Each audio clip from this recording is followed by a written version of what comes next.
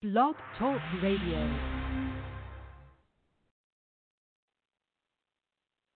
The B-I-B-L-E, that's the book for me. The B-I-B-L-E, that's the book for me. B-I-B-L-E, that's the book for me. The B-I-B-L-E, that's the book. I have a book. It teaches me everything that I know in this book. It shows me how I need to grow in my life. I read it every single day. It is the truth. It is my life and it's the way. It is how God speaks to me. The B-I-B-L-E, yeah, that's the book for me.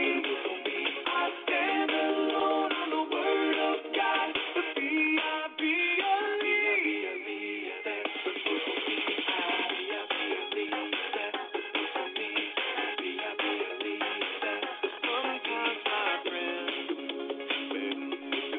will they sing a different song and I'm not sure if they're right or if they're wrong. So I go and get this book off the shelf and learn from God, who the creator of life himself.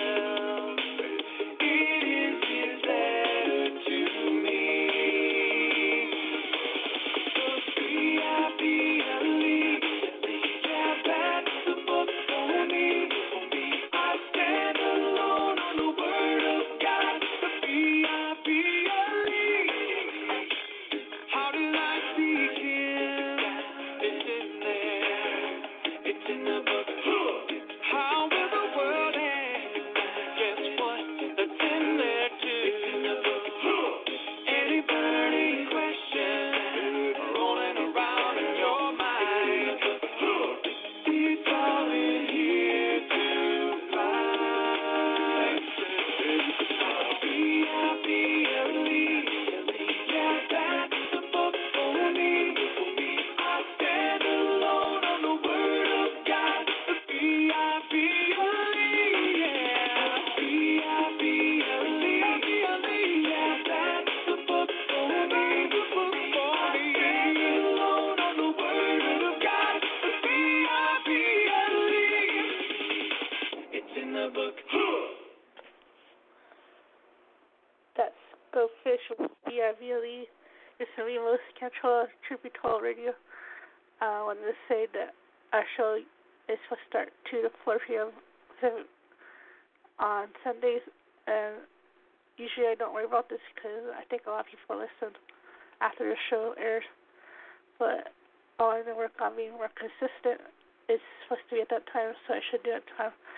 And just in case there is a lot of people who like those live, and but let you know that if I do the show, it's gonna be available after Sunday, and it's usually on Blog Talk Radio where this airs, and then also on iTunes. I think I'm also on Spotify. Yeah, Spotify too.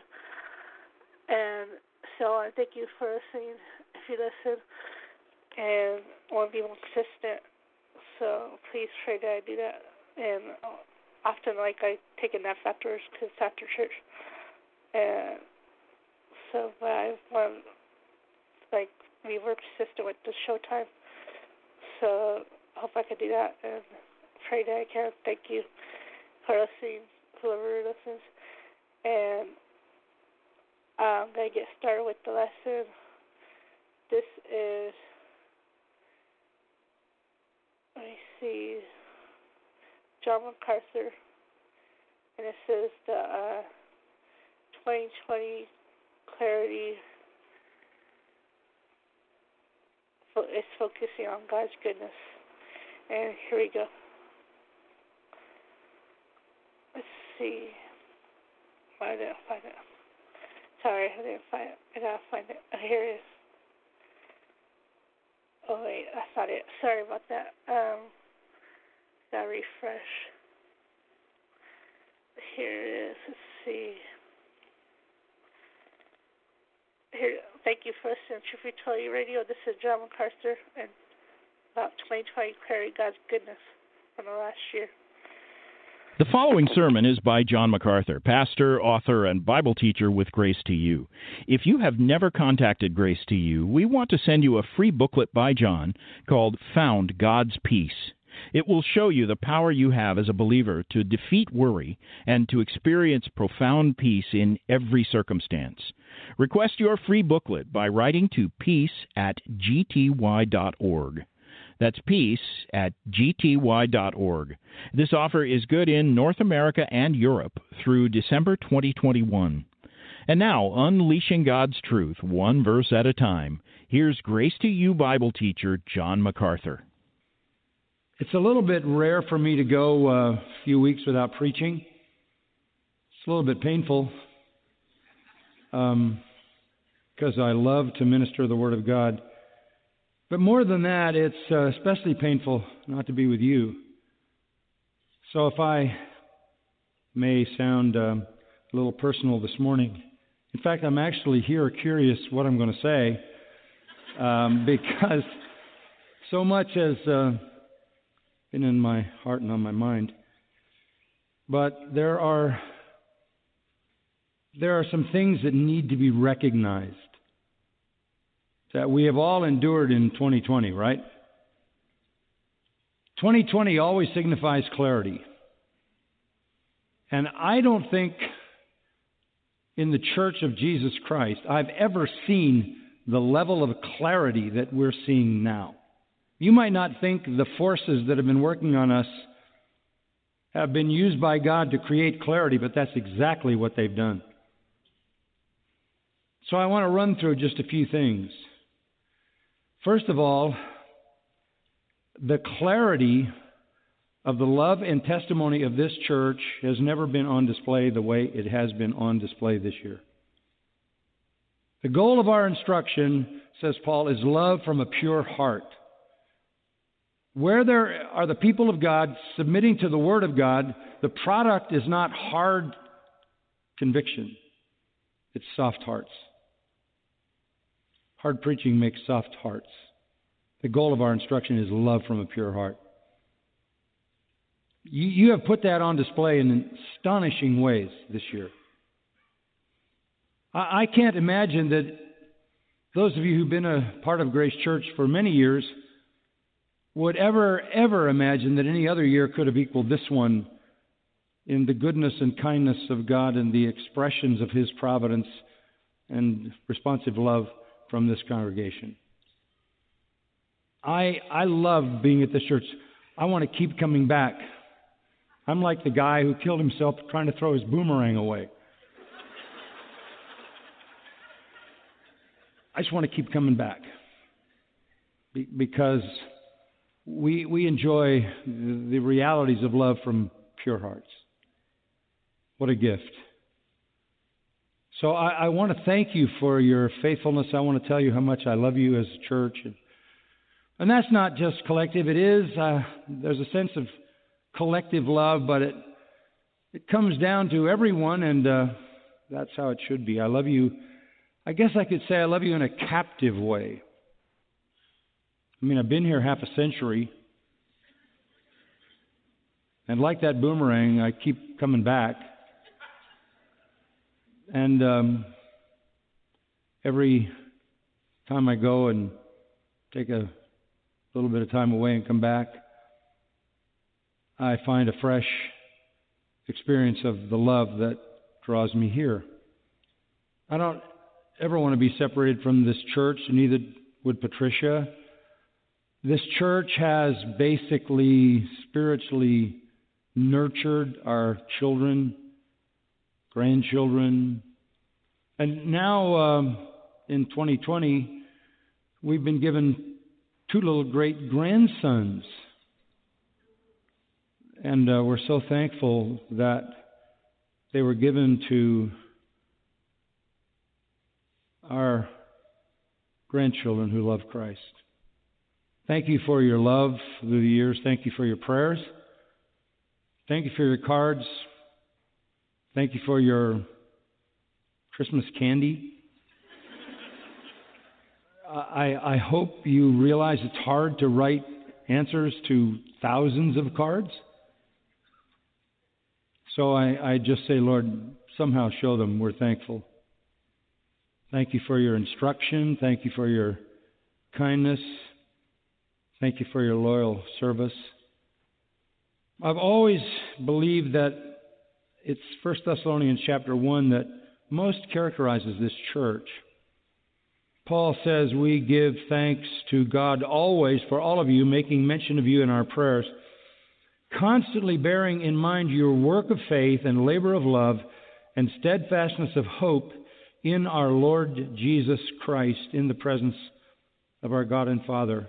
Knowing, brethren, beloved by God, His choice of you, for our gospel didn't come to you in word only, but in power and in the Holy Spirit, and with full conviction, just as you know what kind of men we proved to be among you for your sake.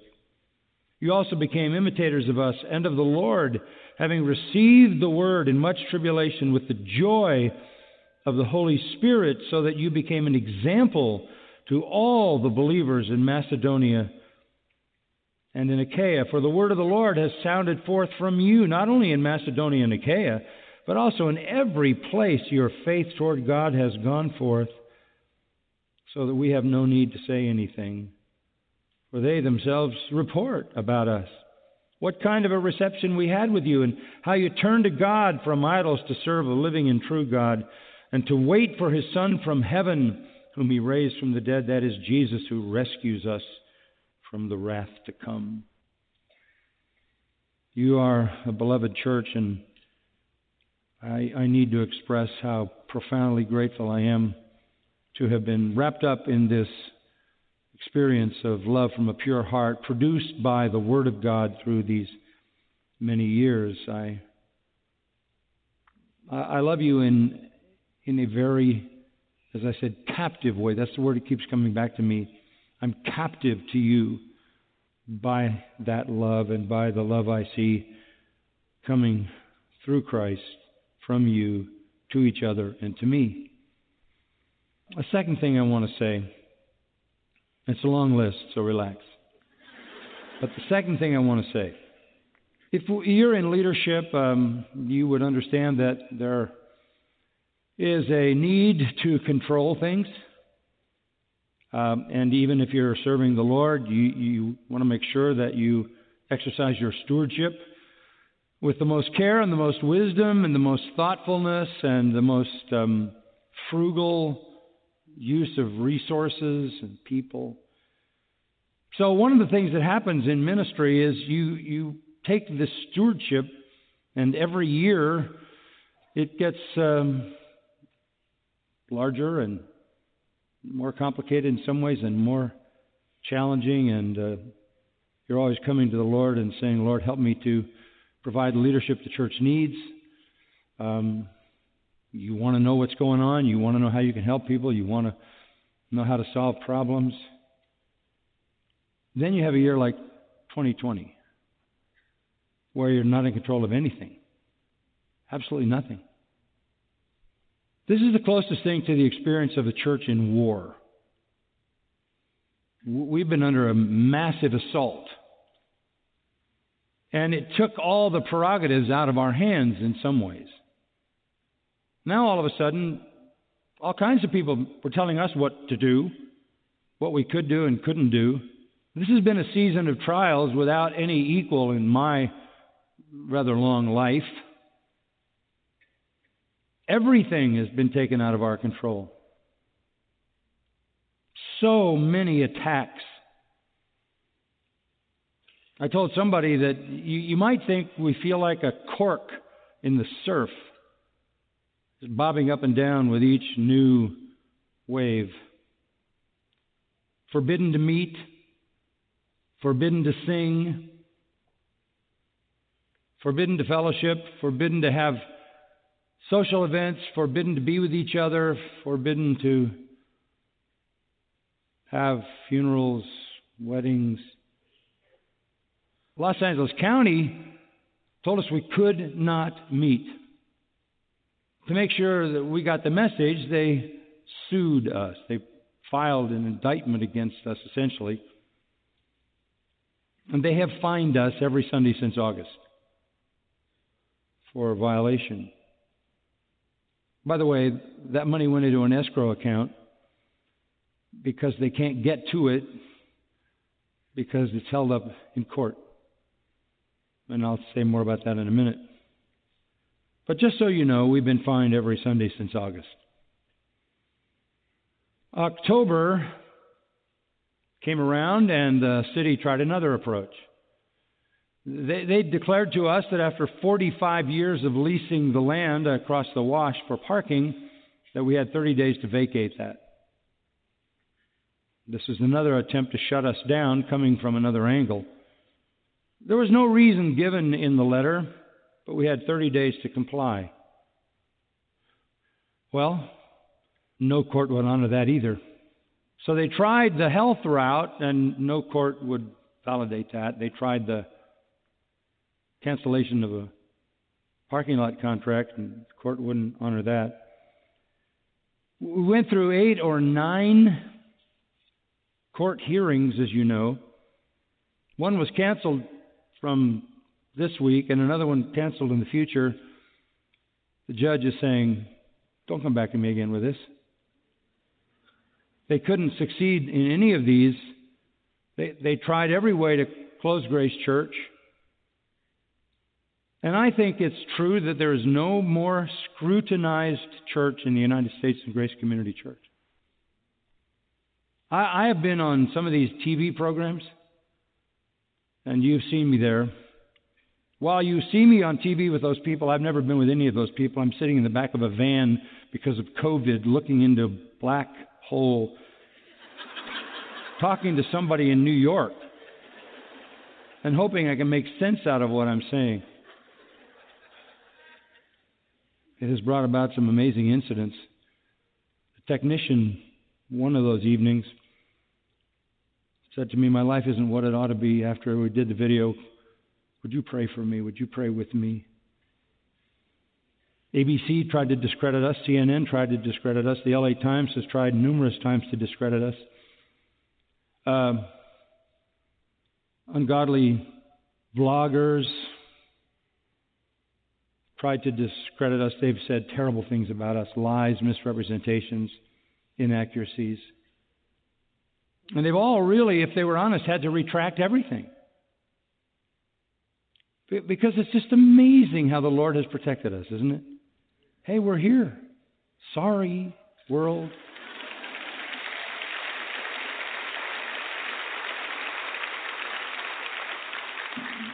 You're there, and I'm still here. I just wonder once in a while what Satan is saying. What is this MacArthur guy got? What I have is divine grace and protection, just what you have, right? It was in October that 4 employees tested positive for COVID.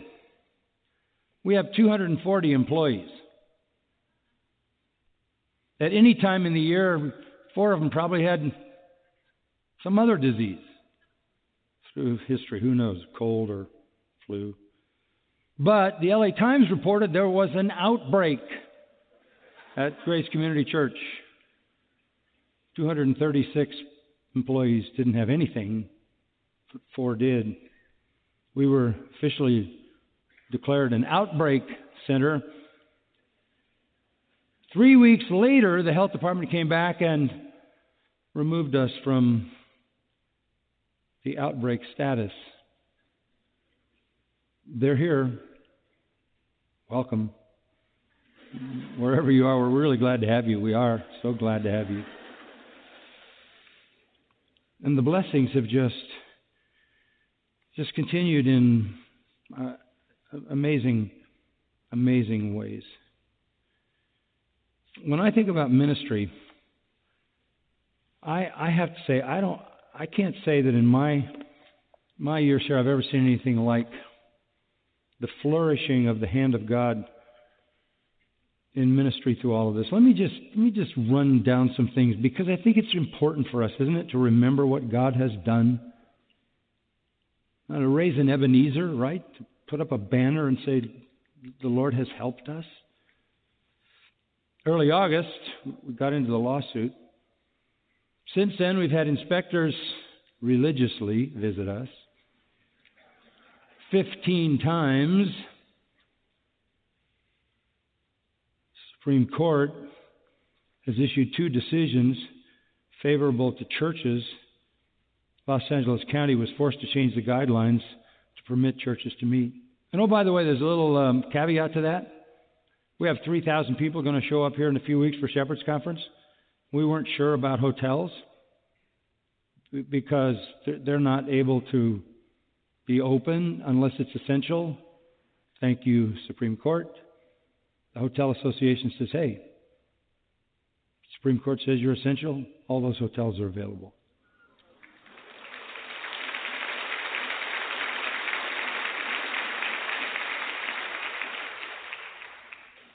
There has been an immense amount of legal work done by Jenna Ellis and 10 other attorneys.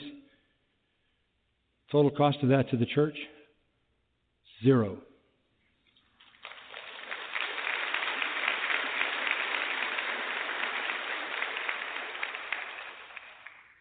And oh, by the way, you guys are getting a bad habit. We haven't had an offering in 10 months. We haven't had an offering in 10 months. We haven't passed a plate in 10 months. And you have given more in the last 10 months than any 10-month period in the history of this church.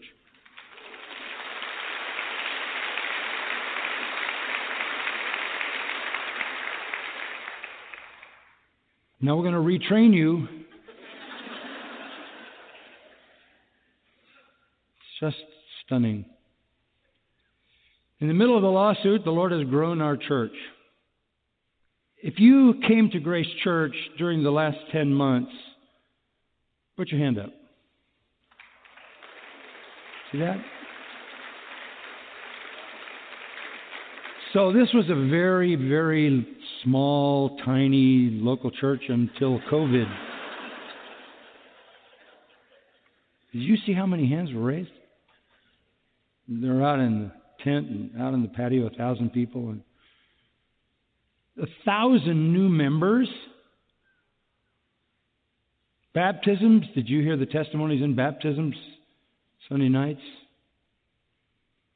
There's a new evangelical term. I love it. It's grace refugees.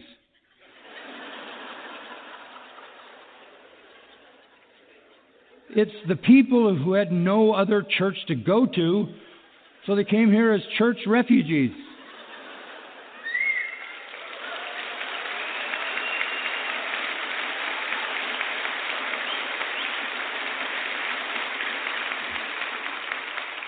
And aren't we happy about that? Aren't we blessed?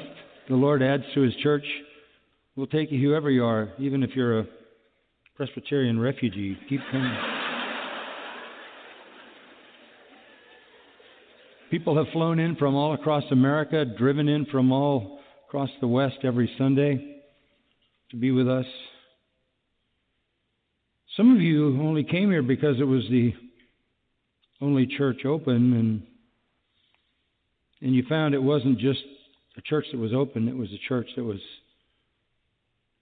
presenting the gospel and the Word of God. The outreach has been amazing internationally. Every Sunday sermon translated into one of 7 languages, or all 7 languages. 130 countries watching, 50 states. I mean, if the plan the devil had in mind for COVID was to mess with Grace Church, didn't work. And then there's the amazing appearance of things that we never could have expected. Phone calls from every state, all kinds of countries. The production of videos, and those videos being spread all over the world. We supported law enforcement while leaders in our country were bashing law enforcement, undermining law enforcement. We were supporting law enforcement.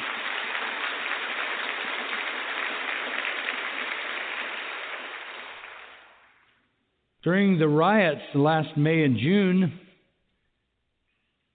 I love this, we allowed them to use our parking lot as a field jail. We invited law enforcement people to our church.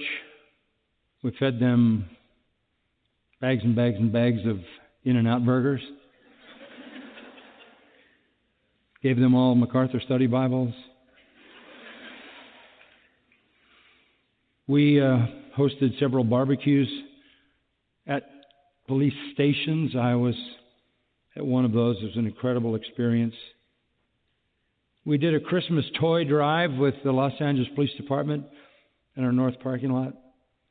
We did a food drive with the Los Angeles Police Department for our community, along with the councilwoman Nuri Martinez, distributing food to thousands in this community. Because of the generosity of a flower grower, we actually took orchids to police stations. Secretaries would have appreciated them. We held a retirement party for an LAPD employee because he couldn't be hosted anywhere else. And we gave MacArthur Study Bibles to all the officers who attended. You wouldn't have known this, but we gave out $70,000 worth of food in our pantry ministry. 200 families were served each week. 200 hours, man-hours per week spent on this ministry for 5 months, serving believers and unbelievers. Interesting story. A gentleman in Moore Park who has stage 4 cancer and lives alone was amazed that someone drove to Moore Park to deliver groceries to him, started a friendship with our church interns who ended up helping him with his needs. Many families in our church were unemployed, and we supplied their food and still do. And then you would have to know that this has been tough on special ministries, and we have hundreds of people in special ministries here. When they couldn't come to church due to restrictions, we went to them. Our church staff filmed and sent out hundreds of DVDs of Sunday school lessons to the homes of our disabled so they wouldn't miss the teaching of the Word of God. Our special ministry staff visited many of the disabled folks in their homes. These DVDs are being watched not only by the disabled, but whoever takes care of them have to watch it as well. And the gospel is going forward. We sent 2 new missionary families overseas. We have 5 more ready to be deployed. A lifetime of mission service. We have 91 missionary families in 33 countries around the world. They're all flourishing. We stay in touch with them through video, media. And then there are just some little incidents. I can only share a few, but a man came in to buy a MacArthur Study Bible for his brother who's in prison. The brothers grew up in this neighborhood and always referred to Grace Church as the church where all the people go. But they never attended, and one of the brothers ended up in prison. When he heard the gospel in prison, he became a believer. So he's in prison. He told his brother to start going to that church with all the people. He did. He and his family became believers. A few weeks ago, the free brother bought a study Bible, and I had the privilege of signing it to give to his brother in prison. Homeless people are showing up here. And I'm not talking about kind of the end of the line homeless people. People who are homeless in their early 20s, coming asking if they can get a Bible. Showing an appetite for the Word of God. This is the prompting of the Holy Spirit. In partnership with Grace to You and Only Hope Prison Ministries, 25,000 of my books have been distributed in L.A. County jails and California State Prison. 25,000. When inmates see our chaplains, they immediately ask for that MacArthur book they see somebody else reading. When the lockdowns hit, all other religious chaplains stopped attending jails. That left them open for us.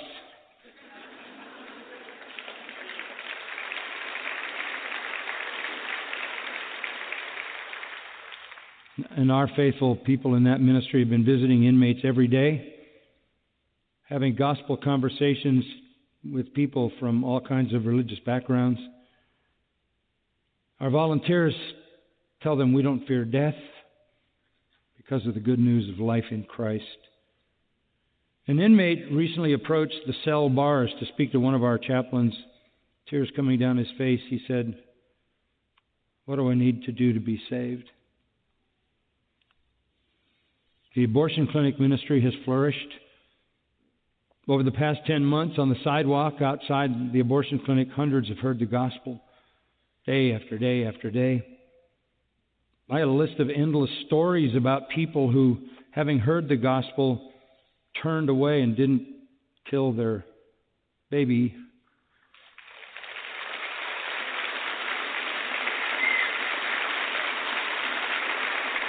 So, don't tell anybody. We had 10 weddings. One of them in my living room, which was really fun. And one yesterday, beautiful bride and her dad were outside when I came by here. So precious to see that. But that's a time when people can't have a wedding because they haven't been able to have a location. And we've had, and this is so important, we've had 14 funerals. And we have more planned. And I tell people, if someone in your family in our church goes to be with the Lord, you have your funeral here. You don't have to hide. You don't have to Zoom. This church is available to you. It's been hard for families, and I'll just give you an illustration. I've talked to a lot of people, prayed with a lot of people who are very ill and dying in a way that I would not ever imagine in the past. Usually I can go to the hospital and spend some time with them, be with them. But when that's not possible because you can't get in the hospital, it's had to be on the phone. And there's a gentleman who's been in our church along with his wife, Bob and Patty Dwordy. They've probably been here, I think, 40 years. Bob went to be with the Lord really last week from cancer. But he didn't want to go to heaven until he said goodbye to me. So the family arranged a phone call, and they withheld the final dose of morphine at the end of his cancer suffering until he could say goodbye to me. And the family were all gathered around him, and it was just a sweet time. And I was on the phone, and we prayed together, and I said, well, next time I see you, you'll be in heaven. And the funeral will be here in a few days. Shock. In September, we had a Spanish pastors conference with 1,000 pastors here. We're going to have another conference, the Truth and Life Conference from the Masters University in a few weeks. And oh, by the way, we're having Shepherd's Conference.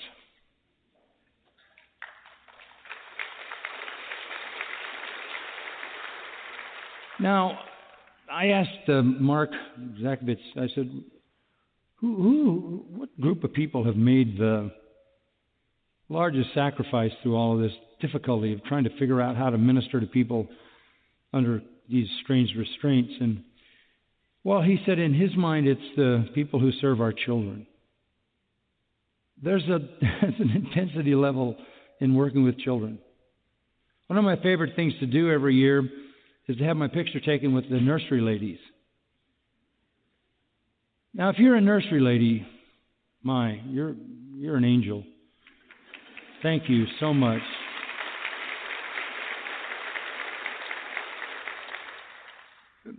I don't know if you realized, but a week or so ago, We had sledding here at Grace Community Church. We had junior camp with hundreds of kids. There was tons of snow dumped out there. This is, I think, just a week ago. Hundreds of kids in inner tubes sledding. The whole world is shut down.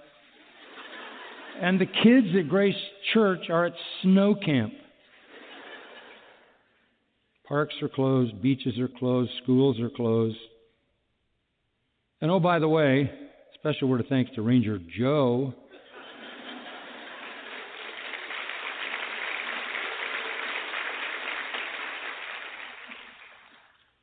I met a kid here one day, and he said, he didn't know who I was, but he said, "Do you know Ranger Joe?" I said, "I do know Ranger Joe." I was cool immediately. We actually had Vacation Bible School in July. 130 volunteers, hundreds of children. We had Children's Ministry Fair in October, like 1,500 people. And then there was that fun winter camp a week ago. Do you remember a few months ago when we said, okay, we're not letting them shut the children out of our church? Remember that? And so we said, let's have Children's Sunday. You came and there were balloons everywhere and like super large lollipops for the kids. And since then, we've had 1,000 children here every Sunday. This is precious, incredible ministry. You would love to read the little notes that I get from kids. Thank you, Pastor, for the balloons. Like I had something to do with the balloons, but Grace Equip classes have increased 5 times in size. We went from having 20 students in a class to having 90 students in a class, people coming during the week to study the Word of God. And oh, by the way, we have a brand new organ. And the good news is we don't need a new organist. We've got the best.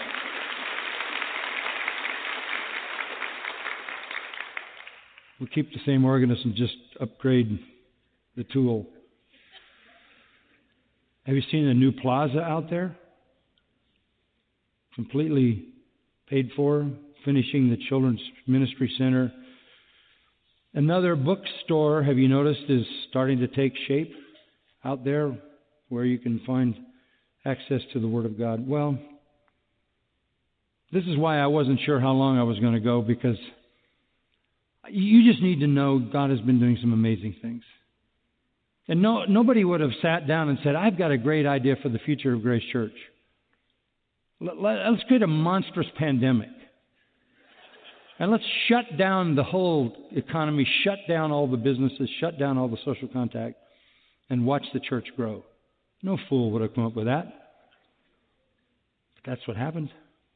So here we are in this amazing providence where every day something happens beyond our control, and that's what providence is. I often tell you that. Providence is a bigger miracle than a miracle. A miracle is where God suspends natural law and does something supernatural. Providence is where God takes all the contingencies in the natural world and orchestrates them for a supernatural effect and end. That's far more complicated. Far more complicated. And it comes down to this. If I were to say anything that defines this church, I would say we live for Christ. Right? As Dr. Beakey said, for to me to live is Christ. To die is gain. But what defines that is that we are the people of the truth. We're the people of the truth. From this pulpit and every teaching station in this church for the last 50 years, by every faithful teacher, the truth has been taught. Paul says in 2 Corinthians 13:8, We can do nothing against the truth, but only for the truth. Mark that down, 2 Corinthians 13:8. You need to know that. We're all about the truth. We're all about the truth. Hey, we tried. We honestly did. I think you did. I think I did. I mean, I took interviews. I responded to questions. I think we tried to have an influence on our nation last year. We tried to uphold the truth. We tried to uphold righteousness. We tried to uphold integrity. We called on God. We proclaimed His Word. We proclaimed the gospel like we've always done. Our nation didn't want that. Our leaders didn't want that. Satan doesn't want that. Kingdom of darkness isn't interested in that.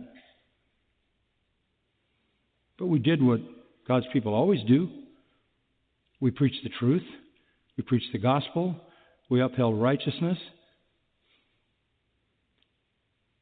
Our nation has no interest in that.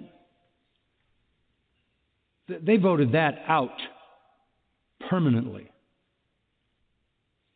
That doesn't change anything. We'll keep doing exactly what we've always done. Isaiah said to God, "How long do I do this? You're telling me that I'm going to be preaching Isaiah 6 and people are going to reject me? How long do I do that?" And God says to him, "Until there's nobody left to do it, too." Well, why would I do that? Because God has a remnant. God has a remnant. Yeah, our nation is going the way of Satan, but what else would it do? It's in his kingdom. Satan has power. The flesh is fiercely wicked. And as I look at this, as I mentioned earlier, I love the clarity that has arisen. You know, we had for decades people trying to create a cultural Christianity that could appeal to non-believers. It was accepting of immorality, accepting of homosexuality, accepting of racial hatred. There was a kind of superficial, shallow Christianity that watered down the gospel, didn't talk about sin, tried to have a positive message, and it was very successful. And I get it, because I fought that battle, well, for almost all the time I've been here. There has always been, seemingly in my mind, a superficial, shallow, false form of Christianity. And one of the things that has just driven me through these years is to call the people who say they're Christians to act like Christians, to follow the Word of God, to be faithful. Let the church be the church. My preaching, gospel according to Jesus, the gospel according to the apostles, the gospel according to God, the gospel according to Paul, shamed of the gospel, book after book after book after book after book, calling the church to repentance. But it was a tough call. Why? Because superficial Christianity made a lot of money. Superficial Christianity elevated a lot of charlatans. It was successful. Oh, the biggest churches in America are part of it. It was very hard to call people to faithfulness when you could be so corrupt and so successful in Christian religion. That was the battle. Now, I think there's a sifting and a shifting. First of all, phonies are going to have a hard time hiding with the internet. We're seeing one after another, after another, after another. Dead ones and alive ones. This dead apologist had a deviant sex life. This cool dude, rock and roll pastor, was immoral with multiple women for years and years. You know, I look at all that, And my thoughts were, I don't know. I don't think if it weren't for Jesus Christ that I could sell anybody on Christianity. We preach Christ, right? And you're attracted to Him, right? But if there are people out in the world who just look at Christianity, it has to be not only uninviting, but maybe even repulsive. Who are these people? Filthy rich, immoral, corrupt, narcissistic. If it weren't for Jesus Christ, Christianity would have no appeal. I remember reading years ago an article by a guy who said, I think Jesus must have had more class than his agents. Yeah, you're right. But liars and frauds and false teachers and con men and all of that have been very, very successful. Massively media exposed. People have turned that into a fortune. And that's the seduction of corruption. False teachers always do it for the same reason: filthy lucre, money. So I realized over the years, fighting against saying to people who call themselves Christians, why don't you follow the Word of God? That was a hard sell, because they could be fake and successful, whereas some dear, faithful pastor preaching the Word of God was struggling to survive and to even find a congregation faithful enough to love Him. I don't think fake Christianity is doing too well today, do you? I think people are done with that. And oh, by the way, I read the other day that one of the evangelical publicists, whatever that is, said he's happy to let us know that the new administration will uphold religious freedom. Really? The new administration will uphold religious freedom? I don't even support religious freedom. Religious freedom is what sends people to hell. To say I support religious freedom is to say I support idolatry. It's to say I support lies. I support hell. I support the kingdom of darkness. You can't say that. No Christian with half a brain would say, we support religious freedom. We support the truth.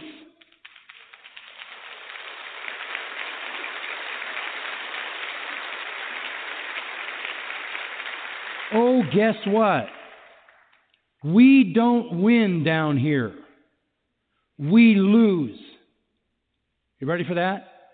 Oh, you were a post-millennialist. You thought we were just going to go waltzing into the kingdom as you took over the world. No. We lose here. Get it? They killed Jesus. They killed all the apostles. We're all going to be persecuted. If any man come after me, let him, what? Deny himself. Garbage of prosperity gospel. No, we don't win down here. Are you ready for that? Just to clear the air, I love this clarity. We don't win. We lose on this battlefield, but we win on the big one, the eternal one. If the new administration supports religious freedom, get ready. Persecution will be ramped up, because the more supportive they are of the devil's lies, the less they're going to tolerate the truth of Scripture. We condemn every lie, and we call every person to this. There's one true God. Love the Lord your God with all your heart, soul, mind, and strength. You'll have no other gods before me. Right? There's salvation in one name and one name only. That's Jesus Christ. We will proclaim the exclusivity of the gospel, the unique revelation authority of Scripture. We're not going to lobby for freedom of religion. What kind of nonsense is that? We are in the world to expose all those lies as lies.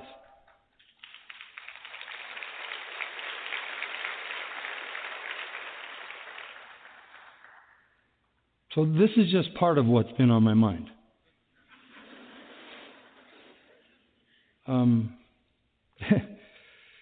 Oh, so many things. Well, I'm not going anywhere, so there's always next week. But John, I really did intend to get a little further than this. But John 15, just read a couple of verses here. Our Lord talks to the disciples, chapter 15, verse 19. Verse 18, let's start there. If the world hates you, you know that it has what? Okay, we don't win here. Do you get this? They killed him, they killed the apostles, and in every generation they killed the people who proclaim the truth. You know that it hated me before it hated you. If you were of the world, verse 19, the world would love its own. But because you're not of the world, so if you want the world to love you, you've got to convince them that you're not against them. But we are against them. Not out of animosity, but out of love. If you were of the world would love its own, because you're not of the world. But I chose you out of the world. Because of this, the world hates you. Chapter 16, verse 33, all the way to the end of that chapter, our Lord says, the end of the verse, in the world you'll have trouble. Take courage. What? I've overcome the world. We don't win the battle here. You can't fight. Jesus said, my kingdom is not of this world. John 18, if my kingdom were of this world, my servants would what? Fight. We're not fighting this world. We get it. Blessed are those who are persecuted. No, we don't win here. In fact, it gets worse, doesn't it? Evil men get worse and worse. I mean, read the prophetic declarations of our Lord in the sermon on His second coming. Read the book of Revelation. It's not going to get better. It's going to get continually worse. And every generation of Christians is going to suffer for two reasons: because the world hates it, and because suffering perfects our faith and gives validity to our testimony. So we're not going to win. You think we lost an election? No. We don't win anything in this world. We're not trying to gain this. Is there anything in this world we're trying to gain? For me to live again is what? Christ. And then I look at evangelicalism and I see this clarity that's coming in the culture. I love the fact there's going to be the true church and the people who hate the truth. There's going to be the truth and lies. There's going to be church and anti-church. There's Christ and antichrist. I love that clarity. These are the best of times. Incredibly wonderful to have that kind of clarity, where there's no reason to be a compromiser because the price is too high. Persecution always does that, right? Nobody goes to the gulag for something they're faking. And then I just look at it from an evangelical side, and I watch the sifting of evangelical leadership. People who used to be preachers that people wanted to listen to, nobody cares what they say. Used to be bloggers people want to read, nobody cares what they write. They wrote books that used to be read, they can't get off the shelf. So much compromise, horrible compromise. Much of it because of the social justice issue. That is a disaster, maybe more than any single disaster, but collected with everything else, has done irreparable damage. I said it would, and it has, and it's not nearly done. But the whole evangelical seemingly elite rolled over and bought into social justice, critical race theory, intersectionality, racial identity,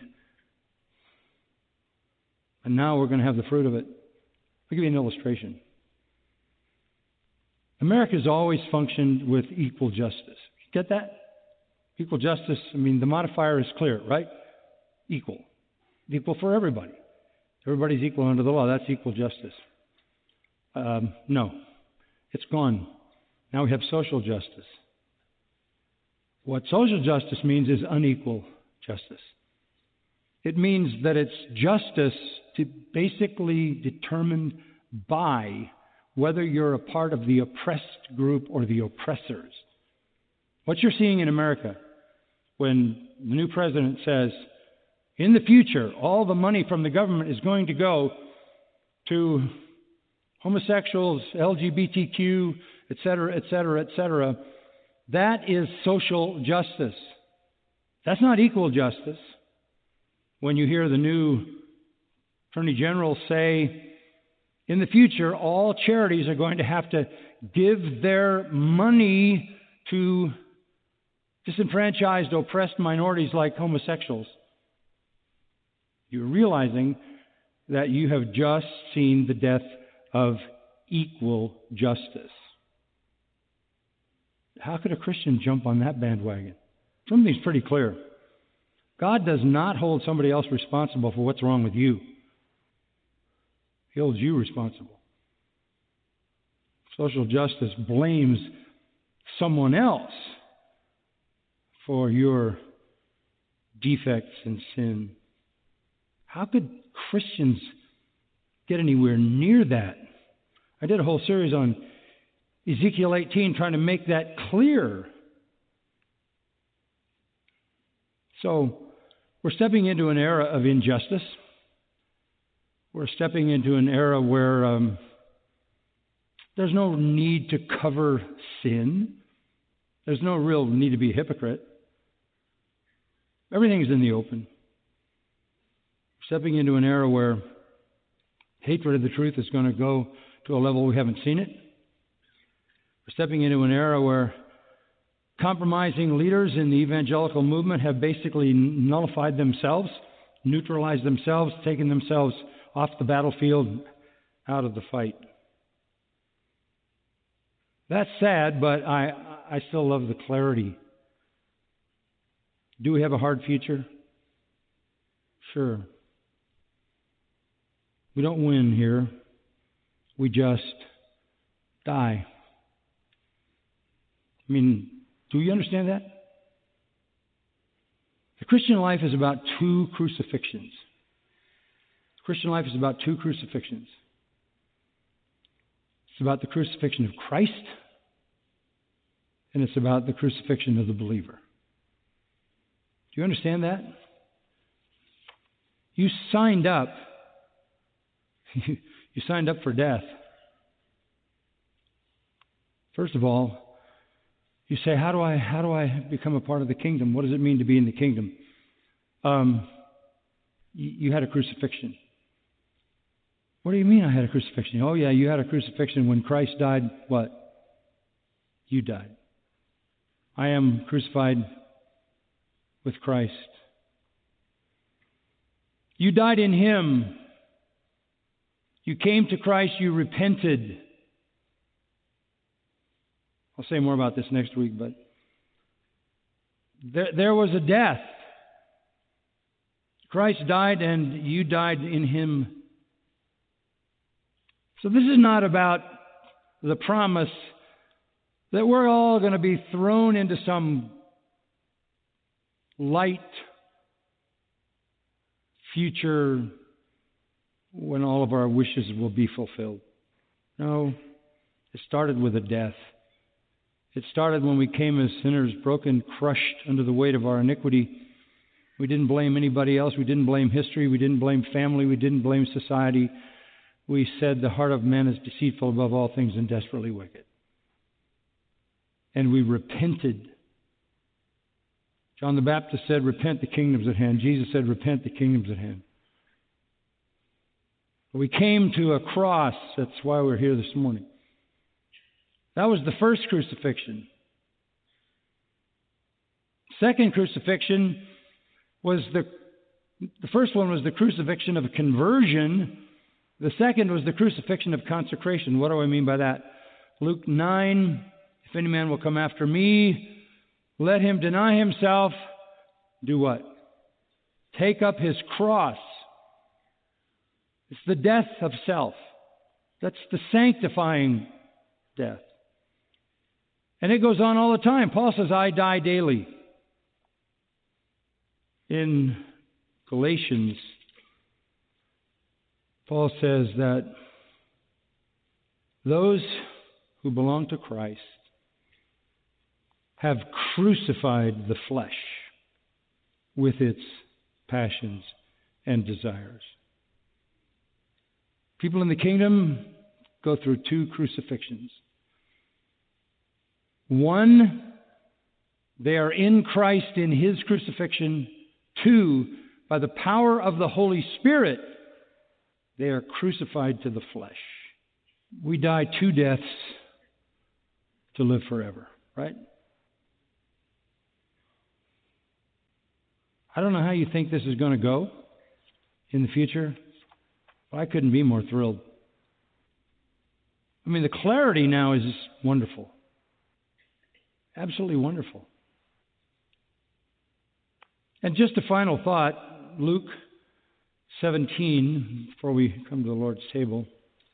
And I may talk some more about this next week. But in Luke 17,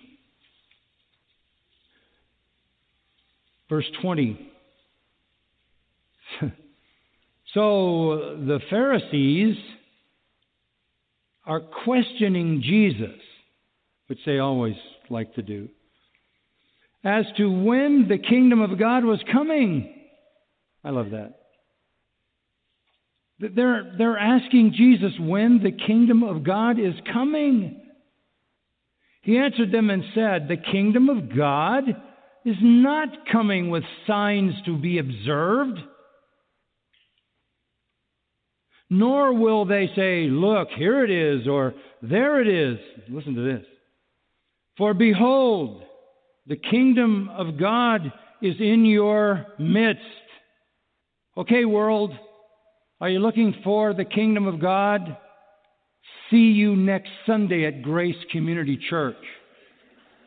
The kingdom is here, the King is alive, and He's ruling in His church.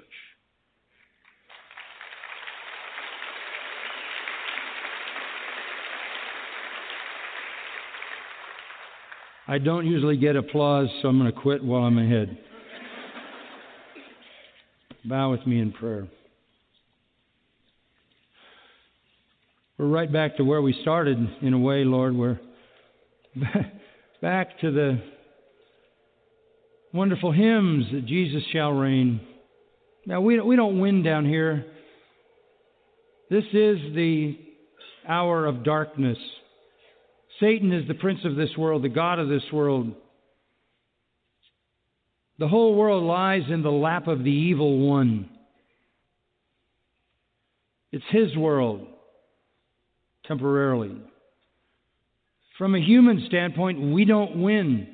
There are not many noble, not many mighty, but lowly, common nobodies, that all the glory may go to you. We don't win. We're persecuted. We die, maybe even 3 times. We die to our sin by union with Christ in His death. We die to ourself by consecration, walking in the power of the Holy Spirit. And it may be, as it is with some believers, that we die, even a physical death, for the cross. So our life here is really defined by death. But you have overturned that and promised to raise us from the dead and to destroy this sin-cursed universe and replace it with a new heaven and a new earth where righteousness and holiness reign solely and supremely. We don't expect to win here. We do expect to be faithful. Continue to sift, continue to shift, continue to give clarity. May your truth go forward. We don't deserve to be subjects of your kingdom. We don't deserve the privilege. We don't deserve the honor. We are unworthy. You have, first of all, chosen us before the foundation of the world, that we should be holy and blameless. You placed us into Christ in His death and resurrection. And then you brought us by the power of the Holy Spirit to the place where we crucified the flesh. And you've brought us to the place where, if need be, we take up a cross and die. Because to die is gain. Because everything that we want, everything that we hope for, and everything that you've planned for us, that eternal inheritance is laid aside in heaven for us. May we live in the triumph of the accomplishment of Christ on the cross and in the resurrection. Fill us with joy and rejoicing. Thank you for keeping our church open. Thank you for bringing so many people. Thank you for those that have been saved and those that are being sanctified. Thank you for blessing our families and our single people. Thank you for blessing our precious little children. Thank you for meeting our needs. Thank you for allowing us to show the love of Christ. Thank you for all the wide-ranging ministry we know about and that which we'll never know about until we're all in glory. Thank you for 2020. What an amazing, wonderful, glorious year. And we can't wait to see what the next one's going to be like when everything is out of our control. We learned one thing in 2020, that the best things happen when we don't have control. And you do. And we're so thankful for that. Because you always do what you do for the good of your people and your own glory. You've been listening to John MacArthur, Bible teacher with Grace to You. For free access to all of John's lessons and a listing of study Bibles and books available for sale, visit Grace to You's website at gty.org. John MacArthur and Grace to You reserve all copyright protection under applicable law. Our copyright policy is available at gty.org, and it includes instructions for and limitations on duplicating this digital file.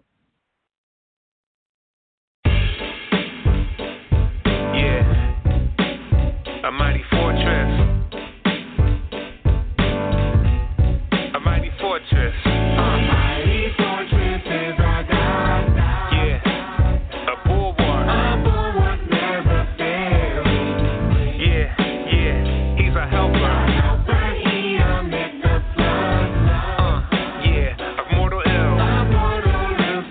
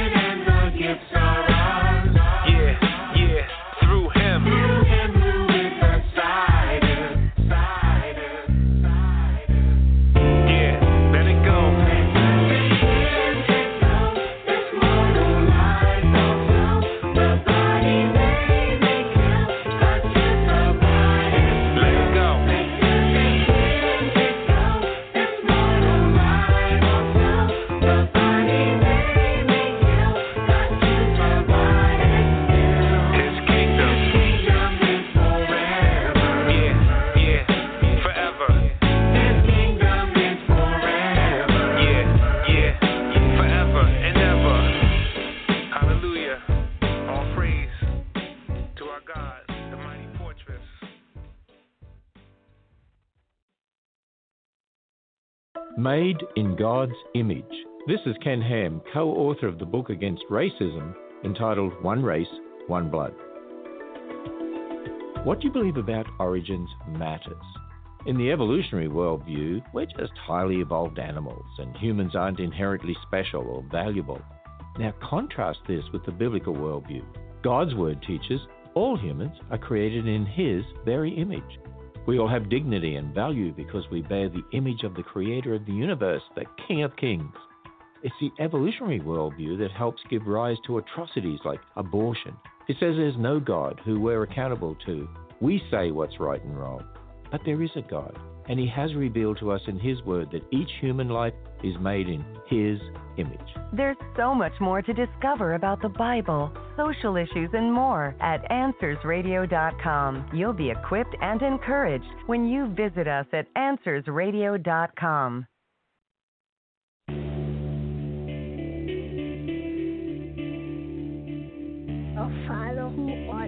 Breaking news out of Haiti, the largest, most powerful earthquake in the region's history. The federal judge's ruling is allowed to stand. This year's National Day of Prayer could likely be the country's last. Thy will be done on earth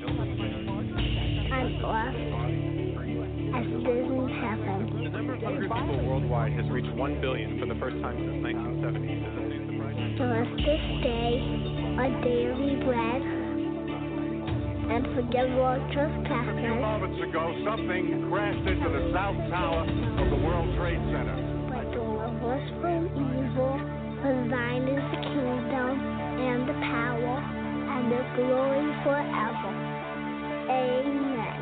This is my Father's world, and to my listening ears, all nature sings, and round me rings the music of the spheres. This is my Father's world. I rest in the thought of rocks and trees, of skies and seas. His hand the wonders wrought.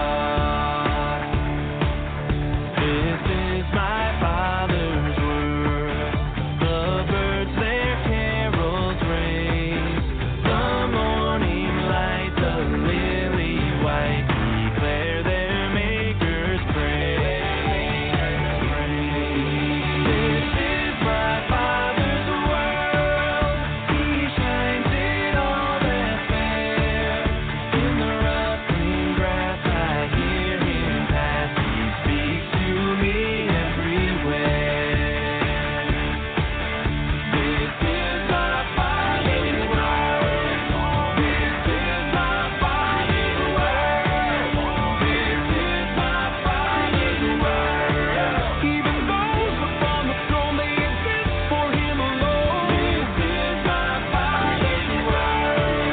This is my Father's world. This is my Father's world. It was made to give Him praise, and you can't take that away. This is my Father's world. Oh, let me ne'er forget that though the wrong seems off so strong, God is the ruler yet. And though the wrong seems oh so strong, God is the ruler yet. This is my Father's world. Why should my heart be sad?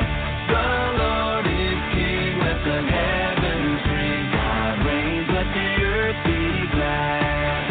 The Lord is King, let the heavens ring. God reigns, let the earth be glad.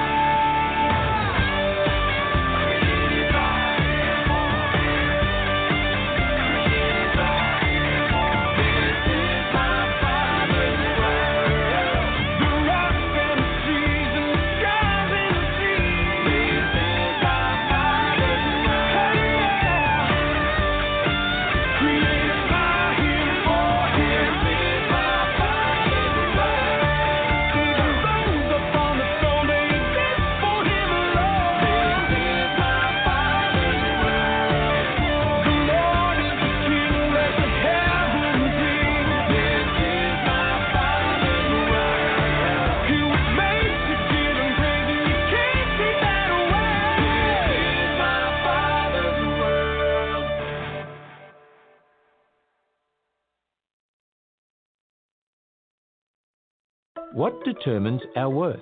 This is Ken Ham, inviting you to try a free trial of our streaming platform, Answers.tv. Last year, a shocking survey was conducted in Belgium. Nearly 9 in 10 doctors support killing a baby born with a disability. Now, let me say that again. 9 in 10 of these doctors support murdering a newborn who had a disability. You know, in their worldview, life is valuable because of level of ability, or perceived quality of life, or the ability to contribute to society, or simply the parents' wishes. What a worldview of death, though. What a tragic view that ranks our value based on subjective criteria. When we start with God's Word, every human life has equal value, born or unborn. Discover more about the sanctity of human life and our new Pro-Life Museum exhibit when you visit us at AnswersRadio.com and get a biblical worldview perspective at AnswersRadio.com.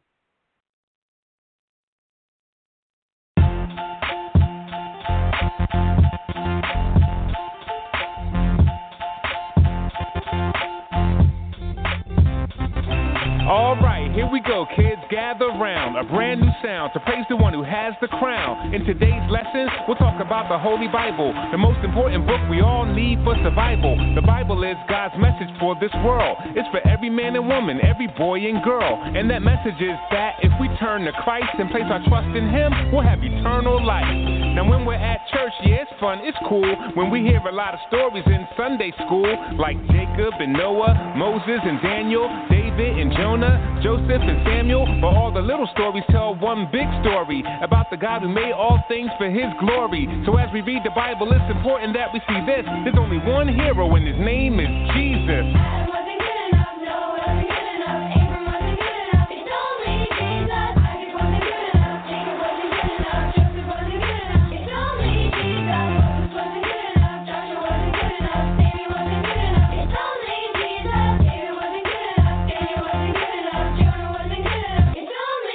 In the story of the Bible, where should we begin? When God made the whole wide world just by speaking. By His great might, He said, let there be light.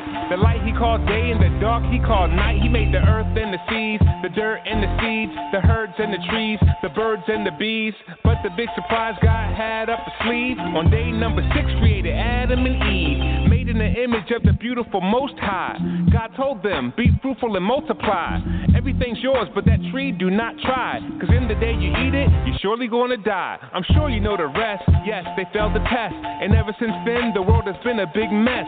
So as we read the Bible, it's important that we see this. There's only one hero and His name is Jesus.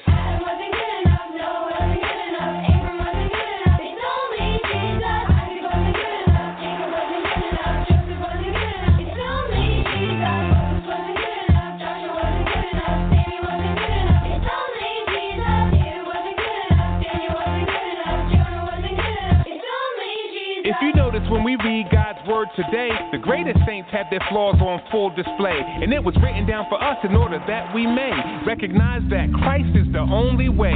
Adam ate forbidden fruit and lost his life. Abraham got scared and lied about his wife. Sarah laughed to herself when she heard God's promise. Rebecca encouraged her son to be dishonest. Aaron used craft to make a golden calf. Moses got mad, struck the rock with a staff.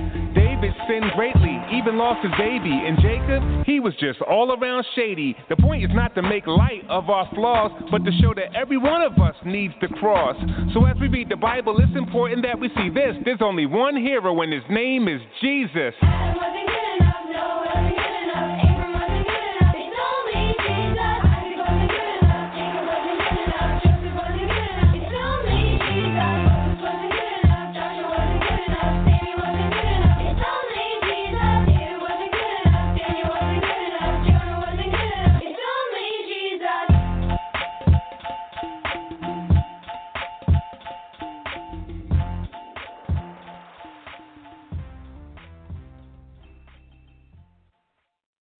Pro-life, all the time? This is Ken Ham on a mission to strengthen the global church with God's Word. Many Christians believe abortion is wrong and that unborn babies have a right to life, most of the time. You see, many of these people will carve out exceptions for certain circumstances, such as cases of rape or incest. Now, such circumstances are indeed horrible, the result of wicked and horrifying sin, but who should be punished, the rapist or the unborn child? To say that abortion is okay in the case of rape or incest is to argue that an innocent child should bear the punishment for his or her father's sin. But it isn't the child that should be punished, it's the rapist. Regardless of circumstances, every unborn child is precious and made in God's image. Discover more such answers when you visit us at AnswersRadio.com and subscribe to receive free daily email insights from Ken Ham when you go to AnswersRadio.com.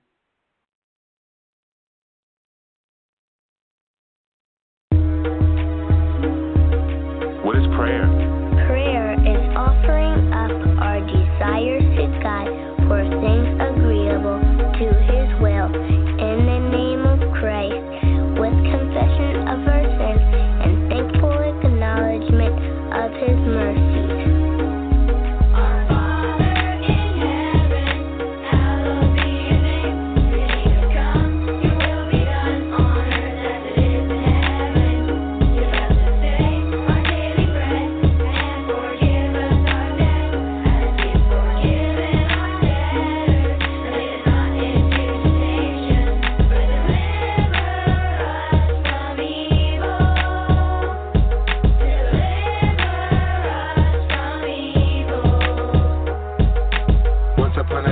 A great big wall that stood between you and God. But then Jesus Christ came and paid it all when our Lord was crucified.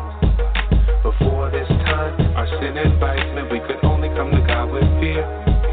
But now through faith in the risen Christ, we can pray and God will hear. And though we can't see Him, He's close not far. So it really doesn't matter how old you are. Because of Jesus, your heavenly Father smiles on you because you're now His child. You can pray.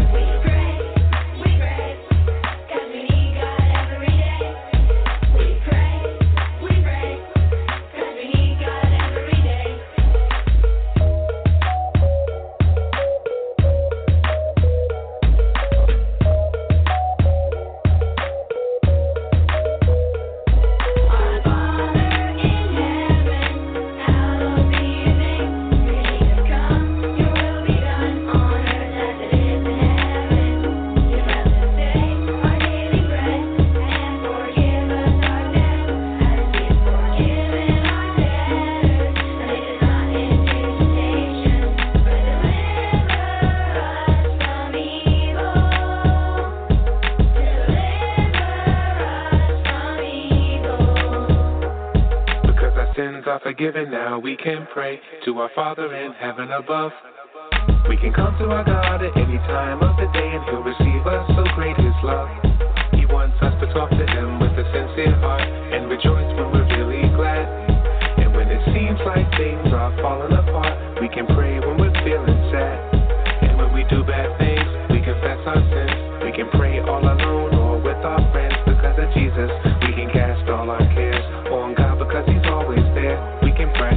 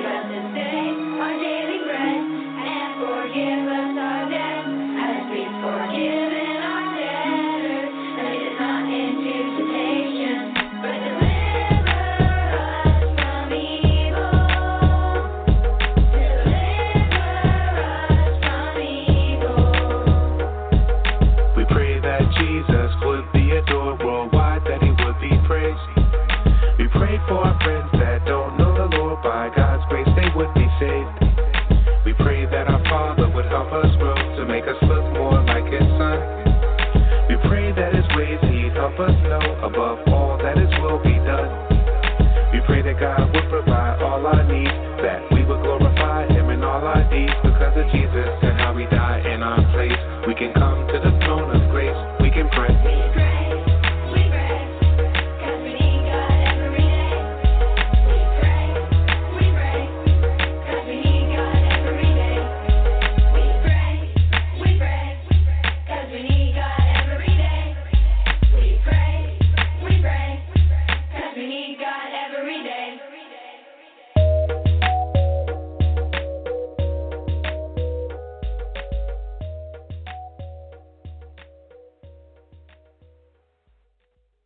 The God of life and death. This is Ken Ham encouraging all churches to start their thinking with God's Word. Euthanasia is the intentional ending of the lives of those with a chronic illness, and some people are now pushing to expand that to mental illness or simply old age. So who has the authority to decide when a life ends? Well, in our culture today, people believe they have complete autonomy over their bodies. They believe they can do whatever they want with their bodies, including choosing when they die. But God is the God of life and death, and we're accountable to Him. We don't have the authority to decide when our lives end. Each person has value because we're all made in the image of God. The elderly and suffering have value because they're God's image bearers. There's so much more to discover when you visit us at AnswersRadio.com. You'll be equipped and encouraged with truth from God's Word when you go to AnswersRadio.com.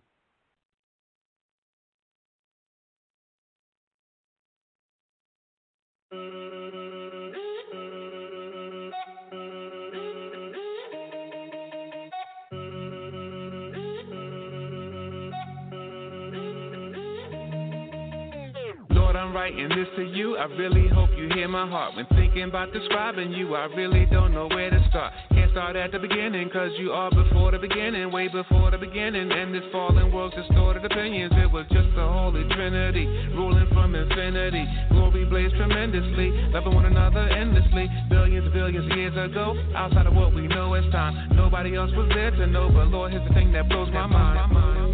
As long ago as that was, as long ago as that was, you have not changed, Lord. Oh Lord, Lord, Lord.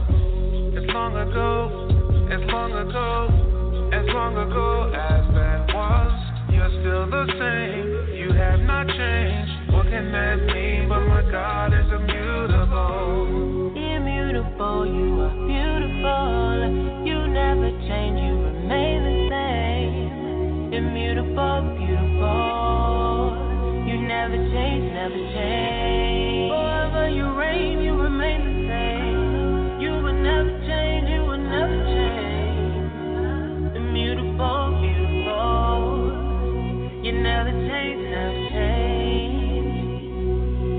I was thinking just the other day how you reign supreme by far. Not just because of what you do, but simply because of who you are. There's none like you in existence. You are God and you need no assistance. Even though we show you resistance, you sent Jesus to close the distance that existed between God and man, according to your sovereign plan. We changed many times in one lifespan. I've changed even since this song began. Lord, I'm so glad that you're not like us. All that you do will certainly last. You are the rock that we can trust. Shows us back in eternity past. As long ago as that was, as long ago as that was, you have not changed, Lord.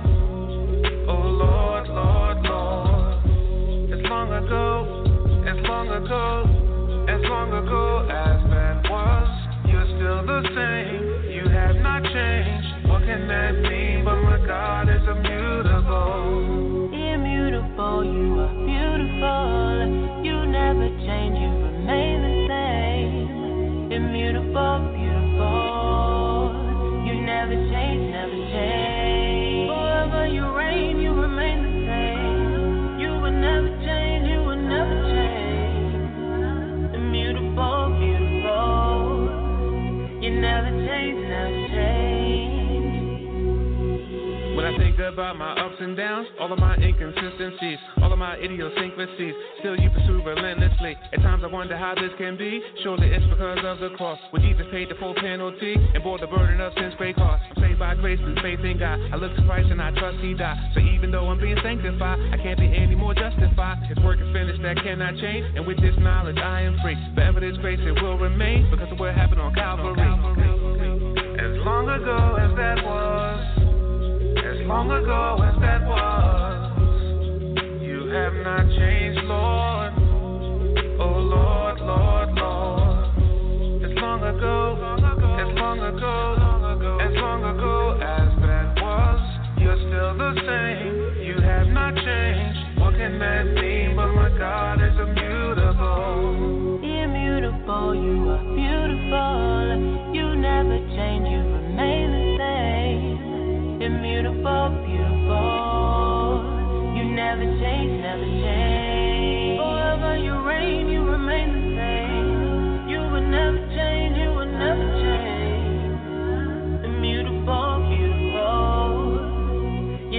ain't no change. Remembering a Tragic Day. This is Ken Ham inviting you to visit our powerful pro-life exhibit at the Creation Museum. On this day 47 years ago, abortion was legalized in America. It was decided women could have their unborn babies murdered. And since then, over 60 million unborn children have lost their lives. Many of those who chose abortion realized they'd killed a baby, and they live with guilt and shame and regret. But on this tragic anniversary, I want to tell them of the one who offers forgiveness for their sin. The Bible says if we confess our sins, God will forgive us and cleanse us from all unrighteousness. When we trust in Christ for salvation, God remembers our sin no more. Abortion is a grave sin, but there's hope and forgiveness in Christ. We just opened a stunning pro-life exhibit at the Creation Museum. It features incredibly detailed baby models, biblical teaching, and much more. Plan your visit at AnswersRadio.com.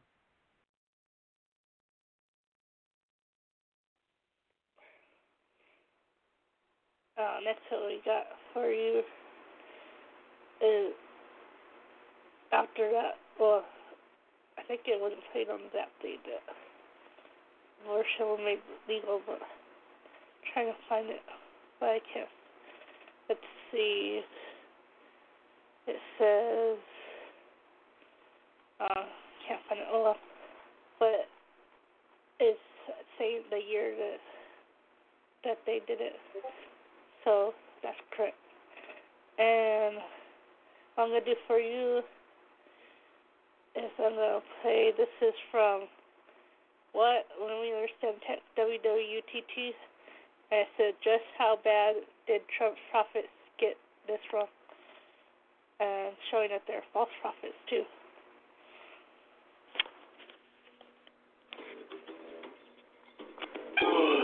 What I was hearing the Lord say was, this is my son, with whom I'm okay. I was praying on Sunday saying, God, please tell me how it's going to happen, and I hope I've got the word. But first of all, I want to say without question, Trump is going to win the election. Tim Clement is a prophet that was known in the last generation. He passed away, and he shared that Trump would win two offices, and I felt the same thing at the same time, or two times in a row. Did God show you who's going to win the election? I dreamed that Donald Trump got reelected. There's no guessing games. He is the one that God's going to put his hands on. For I hear victory, victory, victory, victory in the corridors of heaven. The Associated Press said that Joe Biden is president. Yeah, he's going to be president. Mickey Mouse is going to be king, yeah. The Lord says it is done. Those who were sensing what the Lord was saying, no one, not one, prophesied that Joe Biden would win. Every single prophet has said that Donald Trump is going to win. Deuteronomy 18:22 says, when a prophet speaks in the name of the Lord, if that word does not come true, that is a word the Lord has not spoken. Jesus said, beware of false prophets. They are ravenous wolves devouring all who follow them.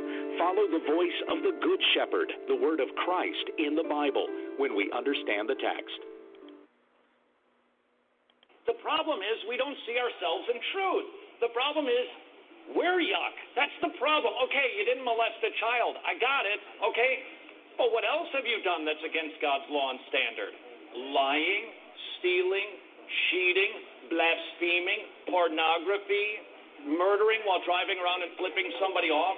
You've done all of those things. So instead of looking at Jerry and saying, I'm going to justify myself compared to that guy, just like the Pharisee did in the temple, I am so glad, God, I'm not like that guy. And that guy said to God, have mercy on me, a sinner. And guess who went home justified? Not the guy who thought he was good. The guy went home justified because he was humble. God loves humility.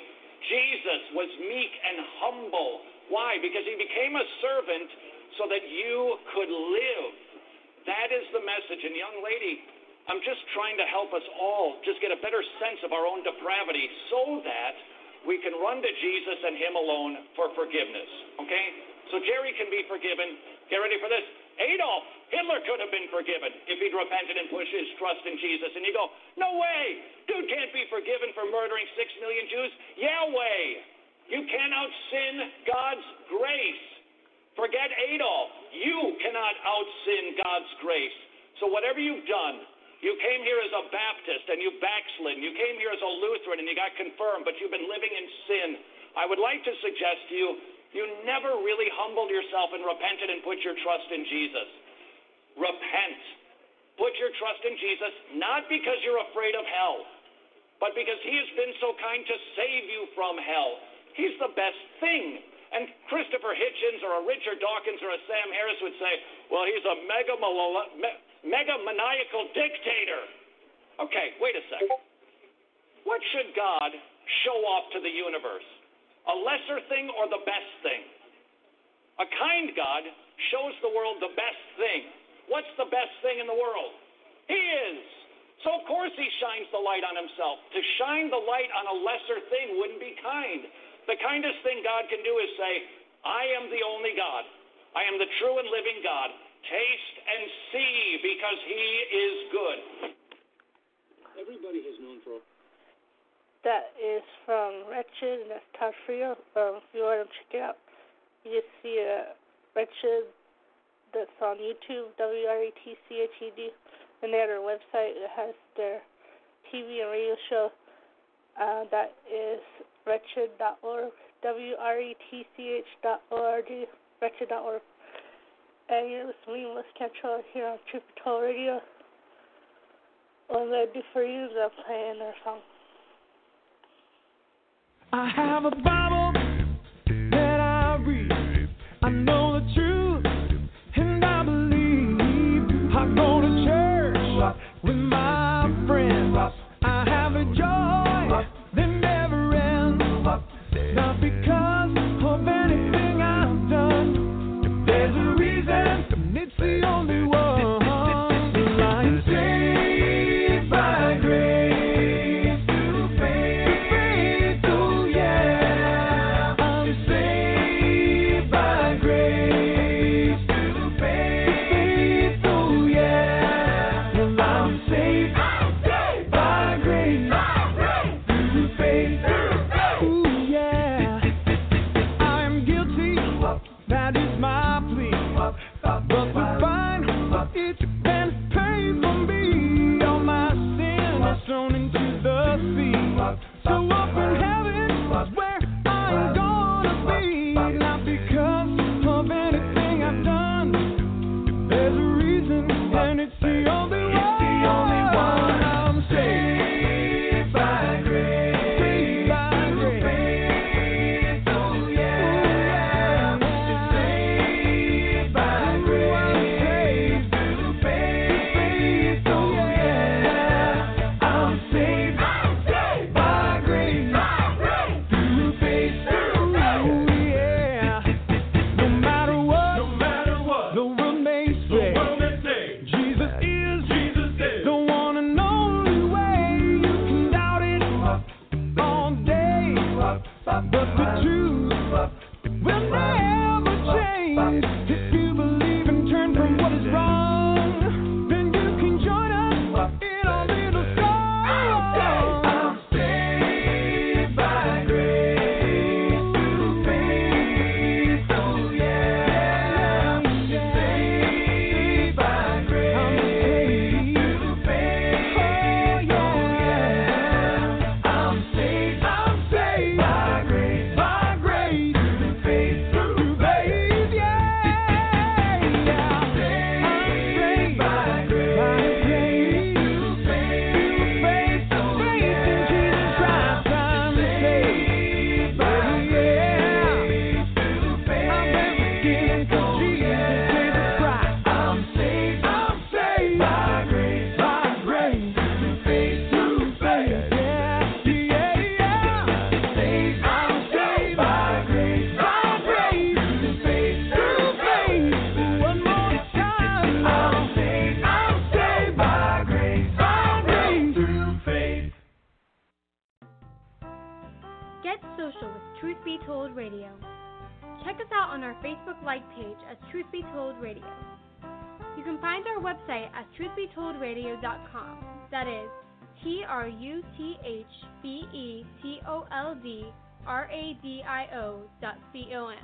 truthbetoldradio.com. Do you have any questions, suggestions, comments, or want to tell us anything? Send those emails to truthbetoldradioshow@gmail.com. Remember, by sending us your email, you give us permission to read it on the air. So write us at truthbetoldradioshow@gmail.com. If you like to read blogs, we've got you covered. Check out ours at truthbetoldradio.blogspot.com. That's truthbetoldradio.blogspot.com. Also, follow us on Twitter as truth, the letter B, then told radio. That is truthbtoldradio. Once again, that is truth, the letter B only, not BE, told radio. This is due to the restraints for Twitter's username links. Finally, to learn the testimony of Melissa Canchoa, the hostess of Truth Be Told Radio, see smilesandstuff.com. That's smilesandstuff.com. Smilesandstuff.com. So stay social with us, and thanks for listening to Truth Be Told Radio.